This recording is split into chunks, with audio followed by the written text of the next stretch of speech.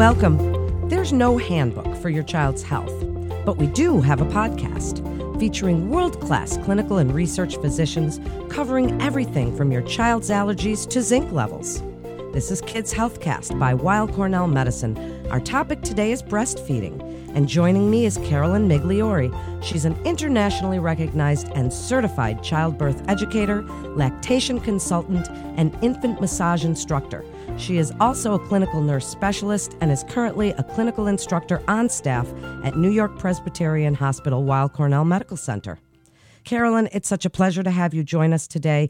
Can you tell us about the primary health benefits that breastfeeding provides to babies? Well, it's well documented in the American Academy of Pediatric Literature that 6 months of exclusive breast milk, whether it's straight from the breast or via a bottle, increases a baby's immune system, diminishes the risk of asthma, allergies, upper respiratory, ear infections.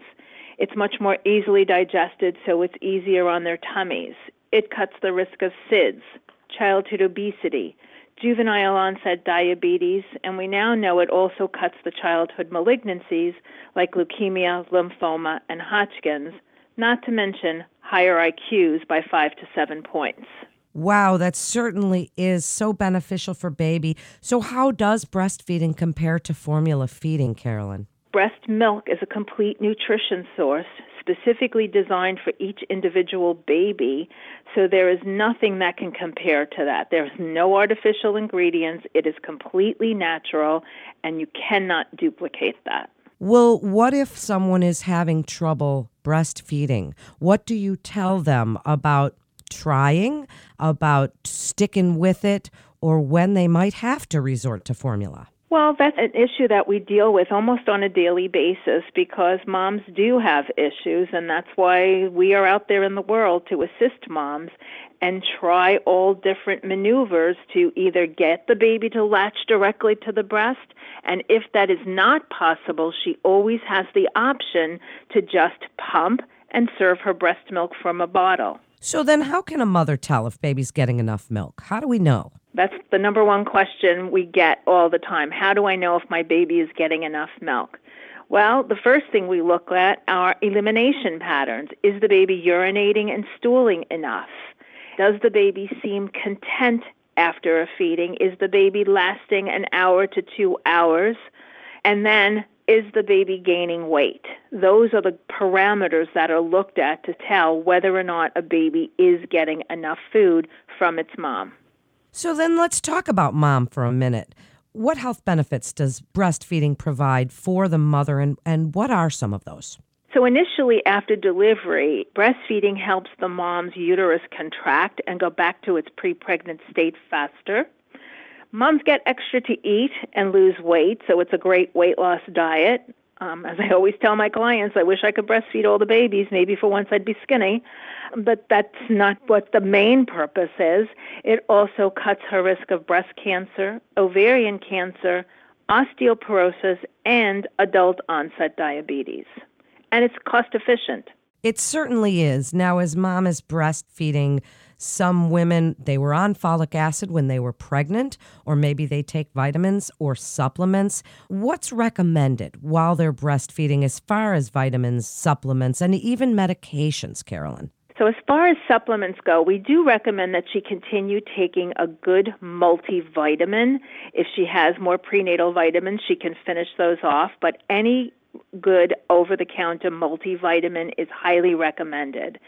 Folic acid is no longer required during breastfeeding because that's for neurotubular development in utero. Now that the baby is here, she does not need that unless her own folic acid levels are low. Any other supplements that she were on prior to delivery, then her practitioner can decide whether she would continue to need those afterwards. As far as medications go, there are way too many medications out there. We do use resource books to look things up for a mom should she call and ask questions, or should a physician contact us to find out if something is compatible with breastfeeding. And there is quite a number of medications that are compatible with breastfeeding. Well, thank you for that very clear answer. So let's talk about pumping for a minute. What are some of the best ways to pump? You mentioned it a little bit before. Should they wait before using a pump? And how do they maintain or even increase their supply while they're pumping? Ideally, we try to have her hold off for at least 2 weeks after delivery to let the baby establish a supply to meet their demands. And because this mom is so exhausted and overwhelmed, we don't want to add anything else to her plate, so to speak, to topple it over. At the 2-week mark, things tend to start going a little bit easier, and then we gradually introduce pumping immediately after several feeds a day for about 10 minutes. What that does, it really drains the breast adequately. It helps increase supply so that she could start storing her breast milk. And then if she does choose to give 1 bottle a day, she has breast milk to utilize, and then she can pump at that feeding for that to go into the freezer for storage for later on down the road. We'll expand on that then. How do women properly store breast milk for the short and longer term? If the breast milk is going to be used right away, it can sit out at room temperature for 4 hours. If she is going to refrigerate it, it is good in the refrigerator for 4 days and frozen in a standard freezer for 4 months. And it's highly recommended that she always rotates her breast milk and utilizes the oldest breast milk first, because breast milk composition changes over time to meet the growing needs of a baby. So the expression is first in is first out, meaning what she puts in the freezer first is the first she uses. What a great tip, Carolyn. So women experience many barriers when they're nursing. Can you tell us some ways and some common things that women come to you with, whether it's soreness or redness? Speak about some of those and what you tell them about that. So we do encourage using an appropriate nipple cream, whether it's a lanolin-based product or an organic nipple balm. They will tend to soothe the nipples.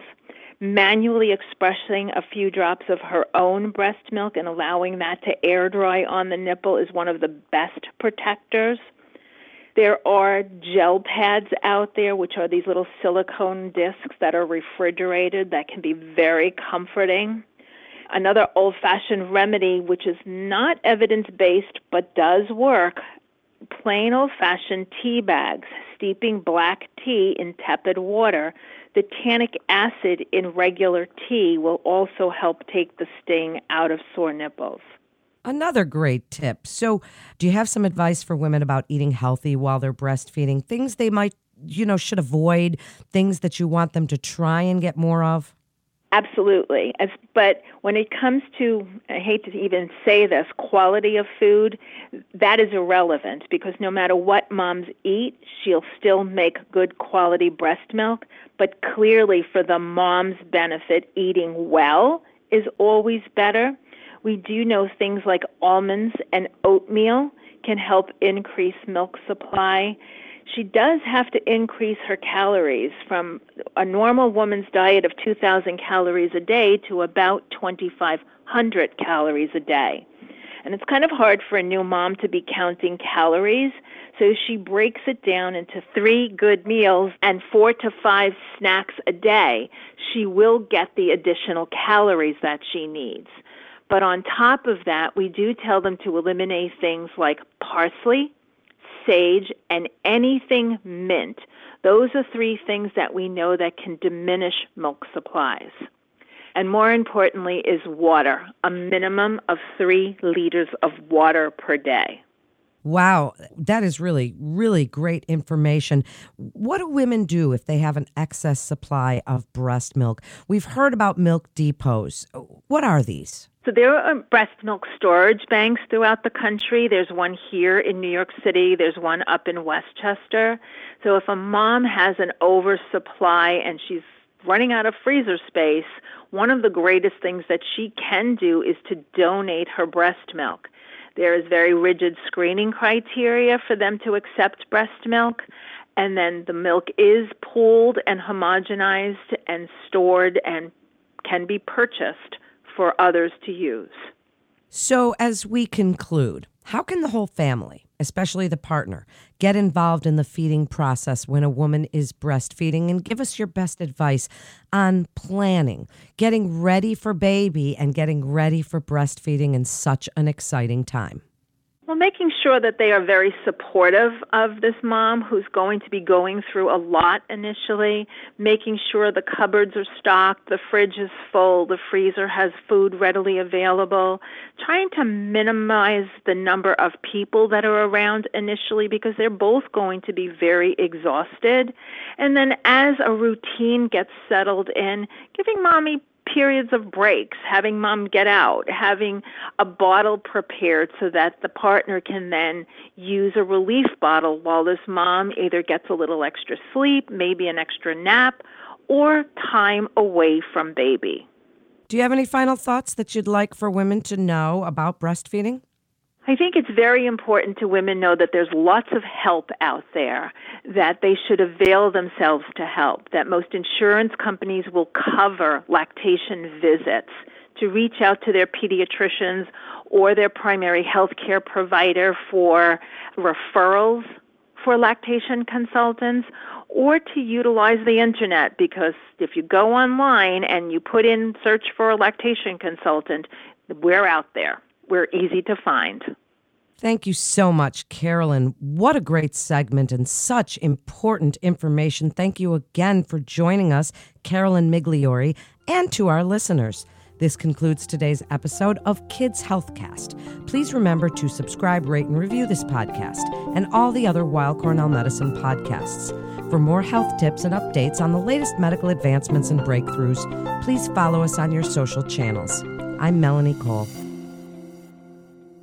If you or a loved one is undergoing cancer treatment, Rehabilitation Medicine can help with recovery and ease painful side effects. If you'd like to learn more about cancer care, we have a podcast dedicated to oncology, CancerCast, hosted by Dr. John Leonard, a leading hematology oncologist. All information contained in this podcast is intended for informational and educational purposes. The information is not intended nor suited to be a replacement or substitute for professional medical treatment or for professional medical advice relative to a specific medical question or condition. We urge you to always seek the advice of your physician or medical professional with respect to your medical condition or questions. Weill Cornell Medicine makes no warranty, guarantee, or representation as to the accuracy or sufficiency of the information featured in this podcast, and any reliance on such information is done at your own risk. Participants may have consulting, equity, board membership, or other relationships with pharmaceutical, biotech, or device companies unrelated to their role in this podcast. No payments have been made by any company to endorse any treatments, devices, or procedures, and Weill Cornell Medicine does not endorse, approve, or recommend any product, service, or entity mentioned in this podcast. Opinions expressed in this podcast are those of the speaker and do not represent the perspectives of Weill Cornell Medicine as an institution.